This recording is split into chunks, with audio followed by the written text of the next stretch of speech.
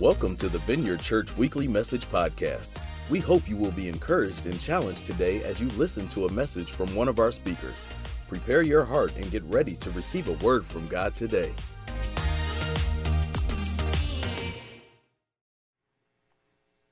Good morning, everybody. Hey, I'm so excited that I get to share with you today. It's a privilege to be able to do this, and I want to start off with a little story. You good with that? Just looking for a little interaction. Good with that, right? Okay, thank you. Thanks for the thumbs up back there. I want to share a little story about my friend Amber. Amber and I worked together in Washington, D.C. A picture of Amber is going to come up on the screen. We were good friends. You know, Amber, doesn't she look friendly? She looks super friendly, right? And so she was a great friend. She's one of those people in the city who did not own a car, so she walked everywhere. And or she took the subway, the metro in Washington. And so I mention that because there's this little quirky thing about my friend Amber and walking everywhere. Amber was vigilant. I use that word on purpose. Vigilant about obeying the where you're supposed to cross the street. You know, the crosswalks. And so, you know what I'm talking about? The crosswalks where there's little white lines in front, and that's where you're supposed to cross the street, especially in the city. And so there were little white lines, and that sign right there, one guy says you can go, and one guy says you can't go. Like, you know, when it's orange and flashing, you're either supposed to hurry up, that's what I would do, or you're supposed to stop, right? And so Amber was very obedient to these signs. And I remember walking with her a couple different times when I would notice that no cars were coming, and so I would walk across the street, and I would recognize and realize Amber is no longer with me. She's back there because the sign did not say go. Like it was just too risky for her to walk across the street when the sign said that you couldn't. So, are you a sign obeyer, or do you go when the sign says no? Right? Do you see what I did there? Go when the sign says no? Come on! So I want us to think about what's our comfort level with taking risks. And so if that story doesn't work out for you, how risky are you with your food? Like when you go to a restaurant, do you go to a restaurant and order chicken tenders because you know chicken tenders are going to be good no matter where you go probably, and that you don't stray very far from the chicken tenders? Or are you the person who orders something new on the menu, like steak tartare? I've been watching a lot of the Food Network, and they talk about steak tartare a lot. And so, are you that person who would order that instead of chicken strips? It's been a while, but I had a group of friends where we would go to a restaurant, and I would order for the person on my right, and they would order for the person on their right, and so like all around the circle. So when you got your food, it would be a big surprise. Woohoo! Yeah, no one will do that with me here, except Pastor Andrew. Andrew will do it, and I'm grateful for him for that. So, which one are you? Are you a chicken strip guy or girl? Are you a steak tartare person? Hamburger, or you're a hamburger person. So I give you those couple stories to consider this question: how much of a risk taker are you? Do you like to know what's coming? Do you like it to be a surprise? Do you recognize that when you take a risk, there might be a little bit of discomfort, there might be a little bit of a pain, but you are willing to take the chance anyway? So I want to transition just a little bit and dig a little bit deeper, and it's a more serious question. How much of a risk taker are you on people? Like when you think about people, that's a bigger deal, right? It's a bigger deal than crosswalks or food or whatever. How much of a risk taker are you on people? Because when you take a risk on a person, it might work out and it might not work out. Like, for example, here's something to think about. If you are in a dating relationship and you're a guy or a girl, do you base your decision on whether or not you're going to go out with that person on whether or not they fit the 12 characteristics you wrote down in your journal at home about what your future spouse should be like?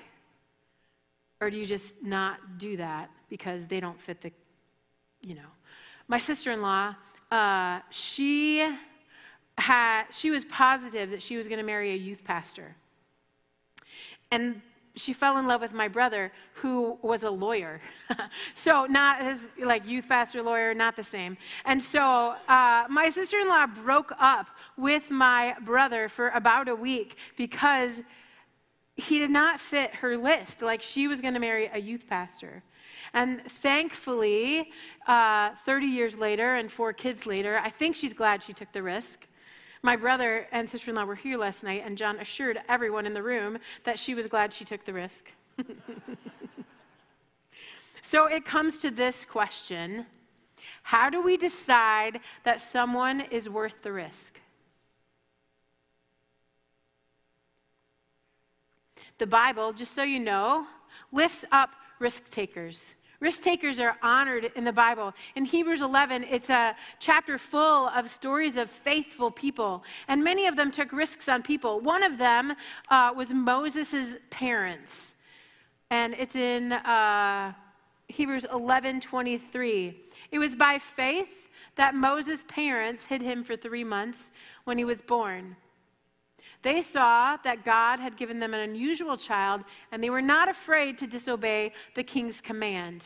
In this time, Moses' parents knew that the king had said every boy child that was born needed to be killed. And so they took a risk on their son, because had they been found out, they could have been killed. So if you go to Hebrews 11, there's all kinds of stories about risk takers, and that's a good thing to read maybe later today. But I want to share one more that comes from the book of 1 Samuel, chapter 25. There's a guy named Nabal, and Nabal makes a bad decision, and he makes King David angry. King David, you can read his story in 1 and 2 Samuel. So he makes him mad, and King David is so mad that he gets 400 men with swords, and he's headed to Nabal, basically, to wipe him out.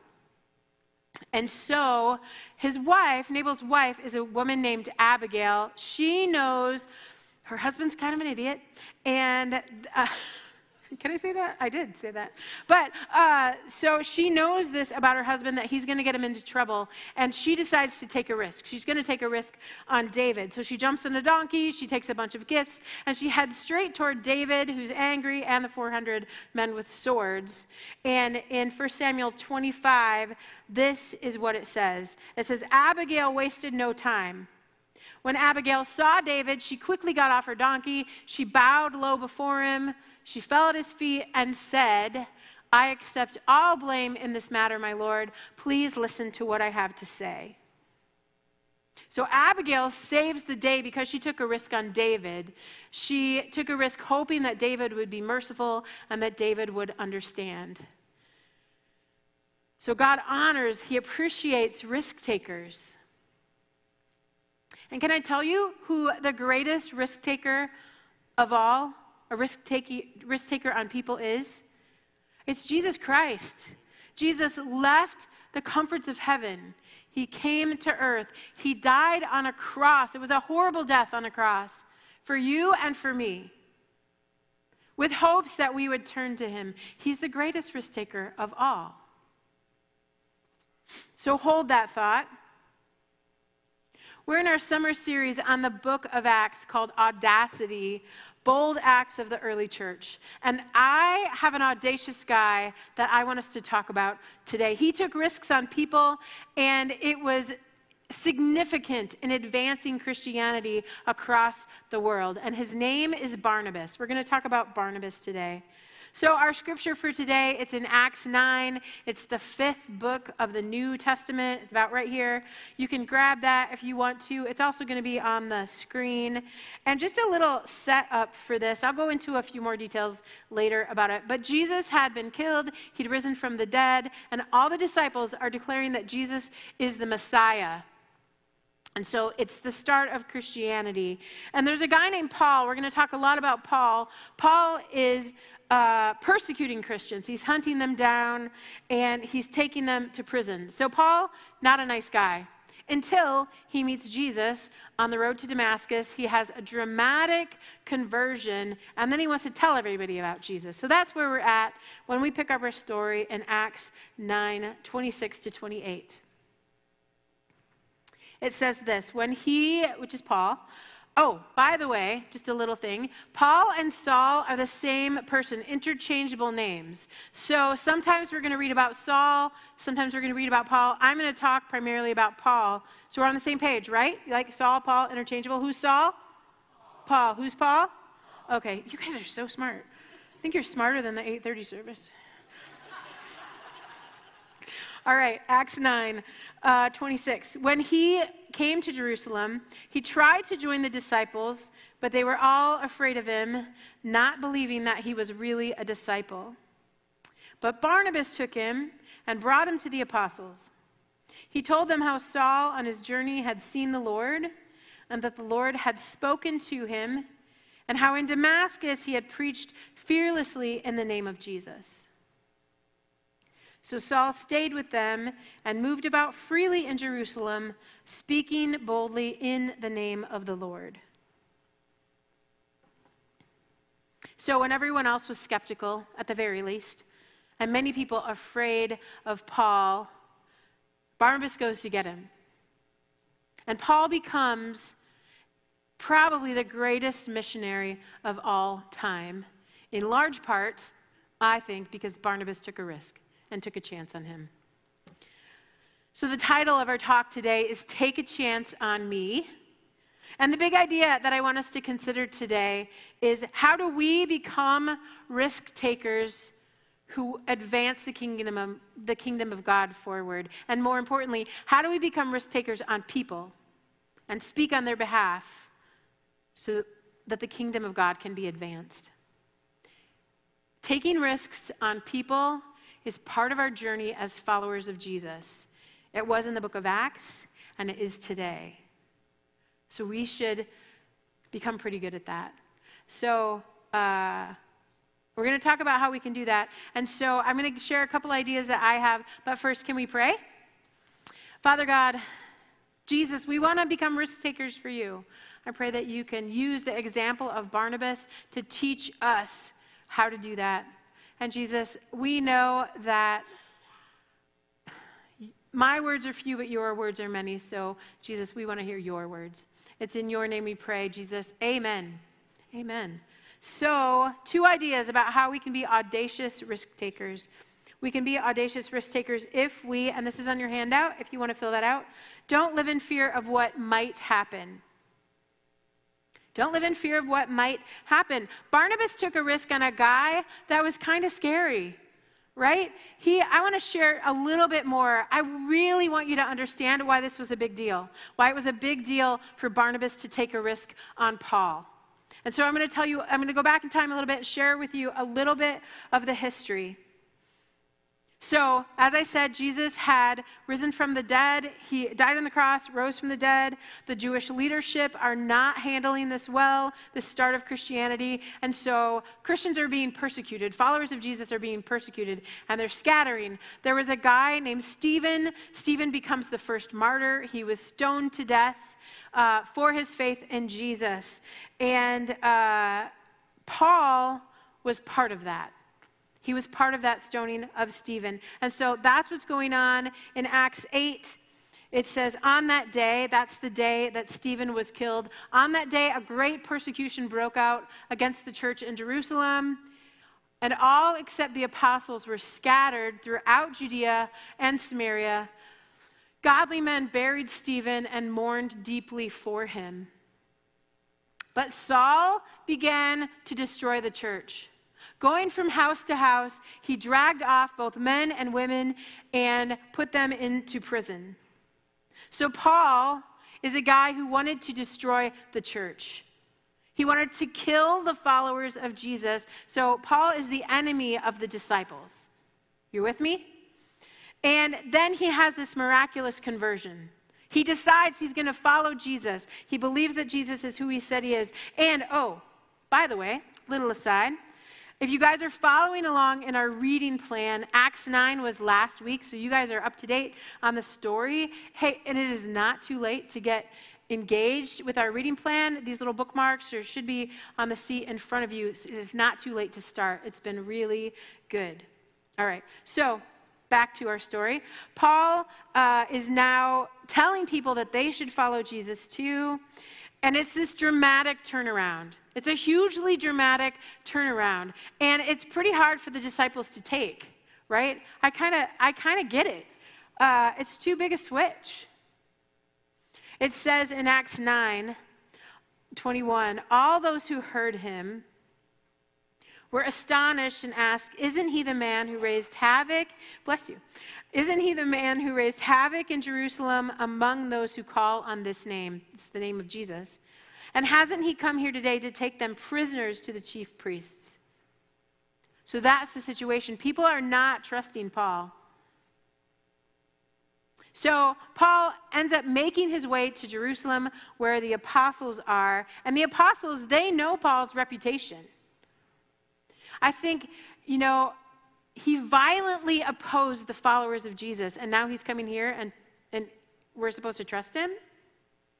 One thought that I had this week was, okay, so say they believe that Paul had now believed in Jesus. How do they forgive a guy who wanted to put them into prison? He wanted to kill them. Perhaps he had put into prison one of their friends, one of their relatives. How do you forgive a guy like that? And that's where our scripture for today comes in. So that's the situation. That's who Paul is. That's why the disciples would react the way that they would react.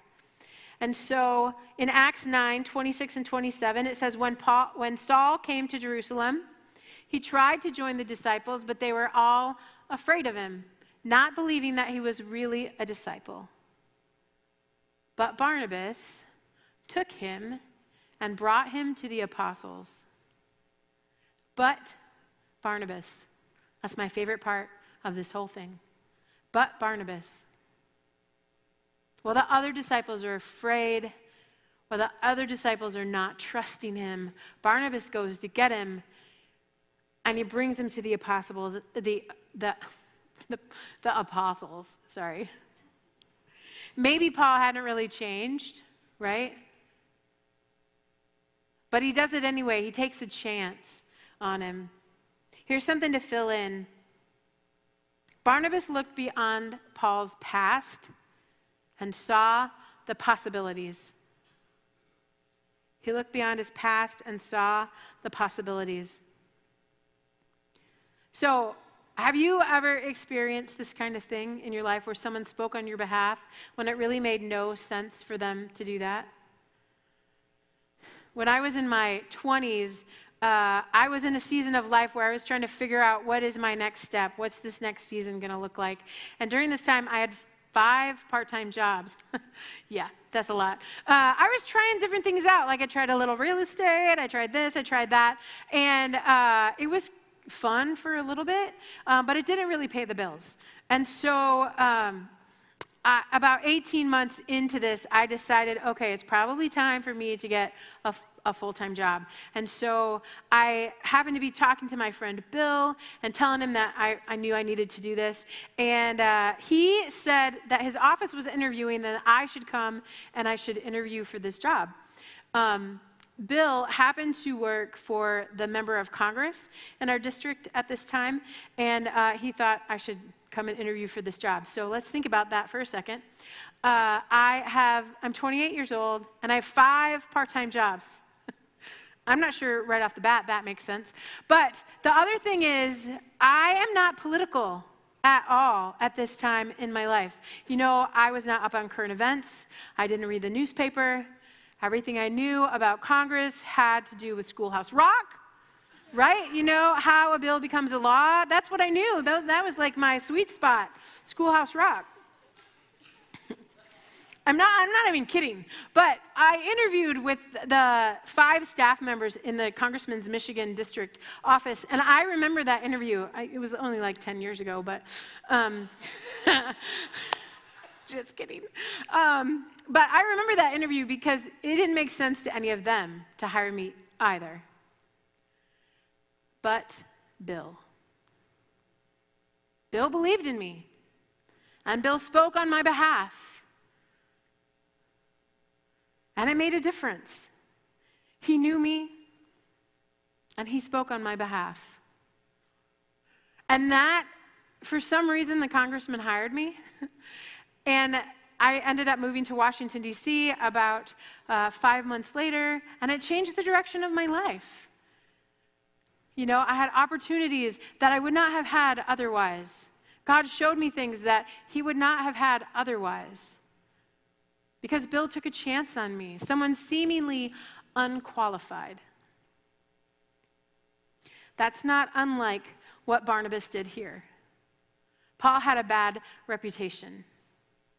And Barnabas didn't only recommend it, but he went to get him. And he brought him and he put him in front of the apostles. He decided that God could use this guy and that he should take a risk on him.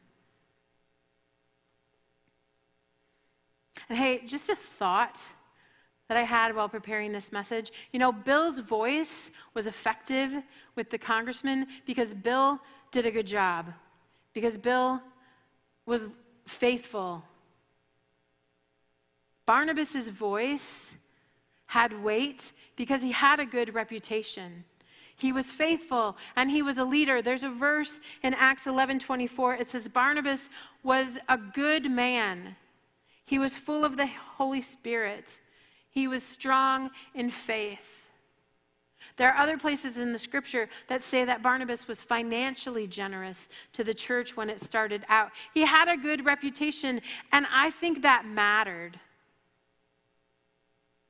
Our reputations matter if our voices are going to have weight, especially when we're asking someone to take a risk on someone who might be a little scary to take a risk on. So you can write this down. Our good reputation can help open doors for others to be used by God.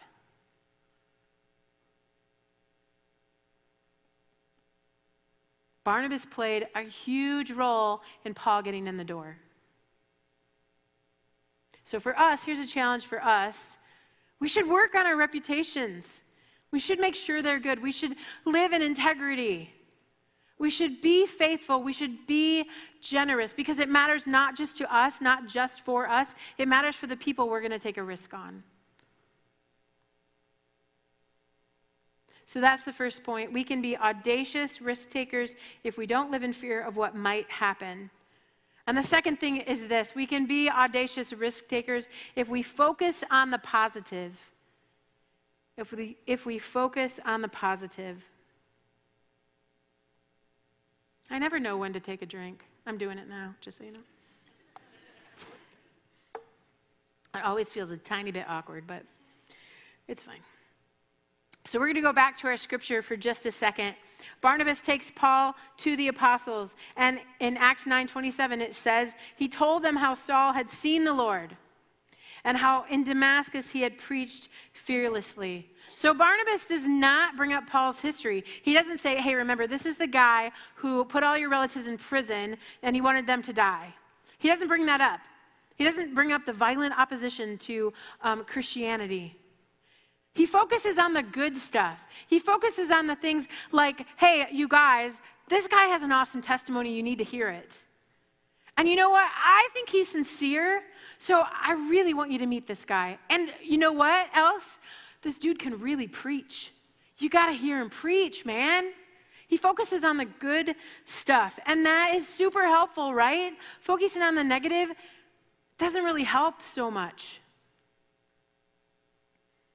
You know, Jesus did this too. Not only did he take a risk on us when he came to heaven, but he gathered together a team of people, of 12 disciples, who I'm not sure made a whole lot of sense, right? He gathered fishermen. What the heck do fishermen know about the kingdom of God? Probably not that much, but you know what? They worked really hard. They were hard workers. He picks Peter. Peter's a hothead, right? We see all these places in the scripture where Peter says stuff he shouldn't say, and he blurts things out. But he picks Peter, and he calls him the rock of the church, because Peter's a leader, and that's what Jesus focuses on. He picks Matthew. Matthew is a tax collector. Everybody hates tax collectors, but he picks Matthew. Probably Matthew was really good at details, but Jesus saw something in him and he took a risk. He took a risk on those disciples. He focused on the good. So if we go back to Barnabas, this is why I love Barnabas. Barnabas takes a risk on another person later in the book of Acts. So Paul and Barnabas are sent out on basically it's a mission trip. So it's a 1,300-mile mission trip, and they're sent out to share the gospel with the rest of the world. They're going to start some churches. And so at the start of the journey, they pick up a young guy named John Mark. And John Mark happens to be Barnabas' cousin, and he comes along with them. And we find out, it's in Acts 13, that John Mark left. It doesn't say why John Mark left. We just know that he left. And so later, Barnabas wants to bring him along again on the second mission trip that they're going to take. And this is what Paul has to say about that. This is in Acts 15. And it says, sometime later, Paul said to Barnabas, let us go back and visit the believers in all the towns where we preached the word of the Lord and see how they're doing. Good idea. Barnabas wanted to take John, also called Mark, with them, but Paul did not think it wise to take him because he had deserted them in Pamphylia and had not continued with them in their work. They had such a sharp disagreement that they parted company. Barnabas took Mark and sailed for Cyprus. Paul chose Silas, and he left. So John Mark was a deserter, and Barnabas wants to pick him up and take him along again. And Paul's a pretty solid no. He's like, the dude deserted us before. He's going to do it again. It was super annoying the first time. Why would we take him again, right? I had to carry all my own bags after he left. No, I don't know that that's what he said, but maybe. But Barnabas. Barnabas is ready to take a chance on John Mark. Not unlike how he took a chance on Paul when no one else wanted to. Even if it meant not traveling with him anymore. You know, I know this doesn't always work out, right? Well, we'll take a chance on a person, we'll take a risk on a person, and they let us down, and they disappoint us. It has happened to me. I'm confident it's happened to many of you, maybe even this week. That's happened to you.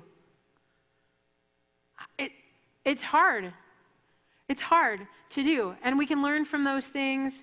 But my point is this: if we focus so much on the negative stuff, if we focus on their negative past, or if we focus on their not very good reputation, or we focus on their lack of experience, I think we're missing out. We're missing out. Some of us are so focused on the negative that we cannot possibly see the good. We eliminate a person without even seeing how God might be able to use them. We eliminate them without even considering how they might have changed or what. Yeah, you get it. We miss it when we focus on all the negative. And I know sometimes it's work to focus on the good. It is hard work to focus on the good stuff sometimes. But I think it's the best work, maybe, it's the best work that we can do. Taking risks on people costs us something. It cost Barnabas something.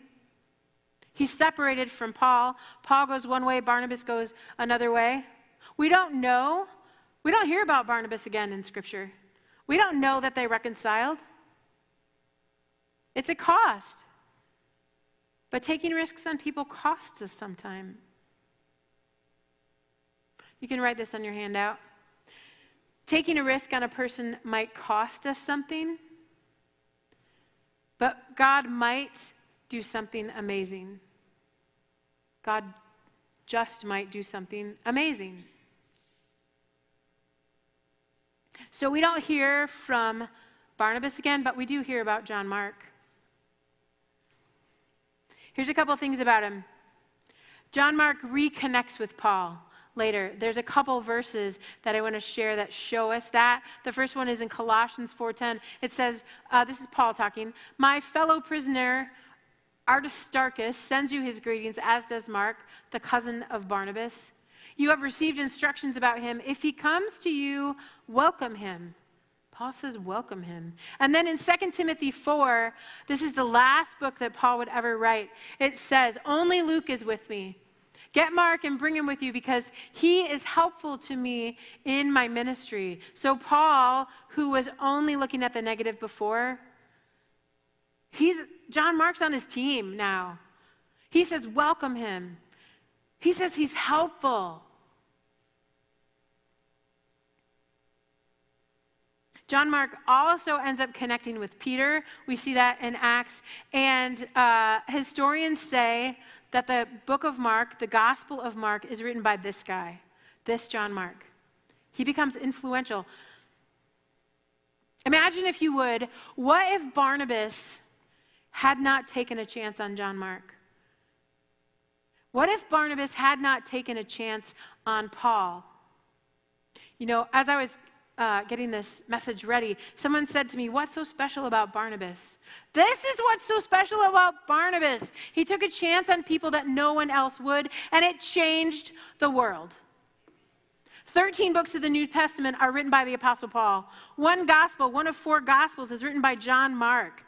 These people that Barnabas took a risk on. Can you imagine if he hadn't? And that's over half of the New Testament, by the way. It changed the world. Can I share one last story with you? I'm going to do it no matter what you say. But it's nice to ask permission. At our Vineyard Community Center, I want to share with you a story of one of the kids who has come there. And he told me that I could share the story. He asked me not to share his name, so I won't do that. But we'll call him Billy.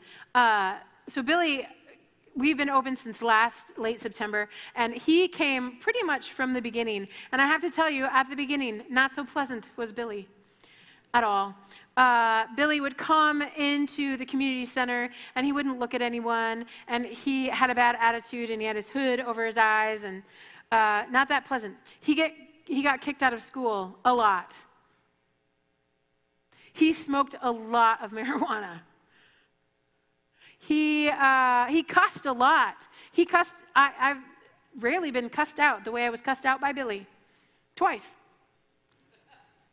We tried to have him come here to our Vineyard Student Ministry, and that did not work out.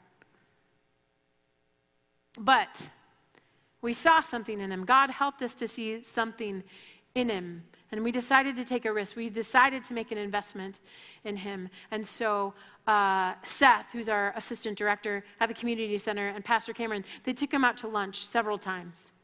And Seth would knock on his door multiple times. And often Billy would blow him off. But there were occasional times conversations could happen. We allowed him to come into the community center, even though we know he was smoking weed in the bathroom. You know, what are you going to do? 8 months later, this summer, I have to tell you, Billy is a different kid. He's a different kid. He comes to the community center almost every day. He's helpful. He's even kind to little kids. He smiles. He looks you in the eye. He stopped smoking weed, you guys. Come on. That's a big deal. Yeah, you can clap about that. It's cost something, by the way. It's, we have to pay for those lunches. It's time cost. It's emotional cost. I've cried about Billy. Seth has cried about Billy. But it's been worth it. It's been worth it to take a chance on him. So my question for all of us, for myself included, is this. Who will I take a chance on this week? My guess is if you ask God for a minute, he's going to bring somebody to your mind right now, a name or a face. So what are you going to do about it? Are you going to reach out one more time? Are you going to invite that person to church one more time? Are you going to forgive one more time? Who are you going to take a chance on this week? How are you going to risk for them? Pastor Steve's going to come up. Why don't you stand and we'll close. Thanks for listening to the Vineyard Church Weekly Message Podcast. We pray you were impacted by this message. God bless and see you next time.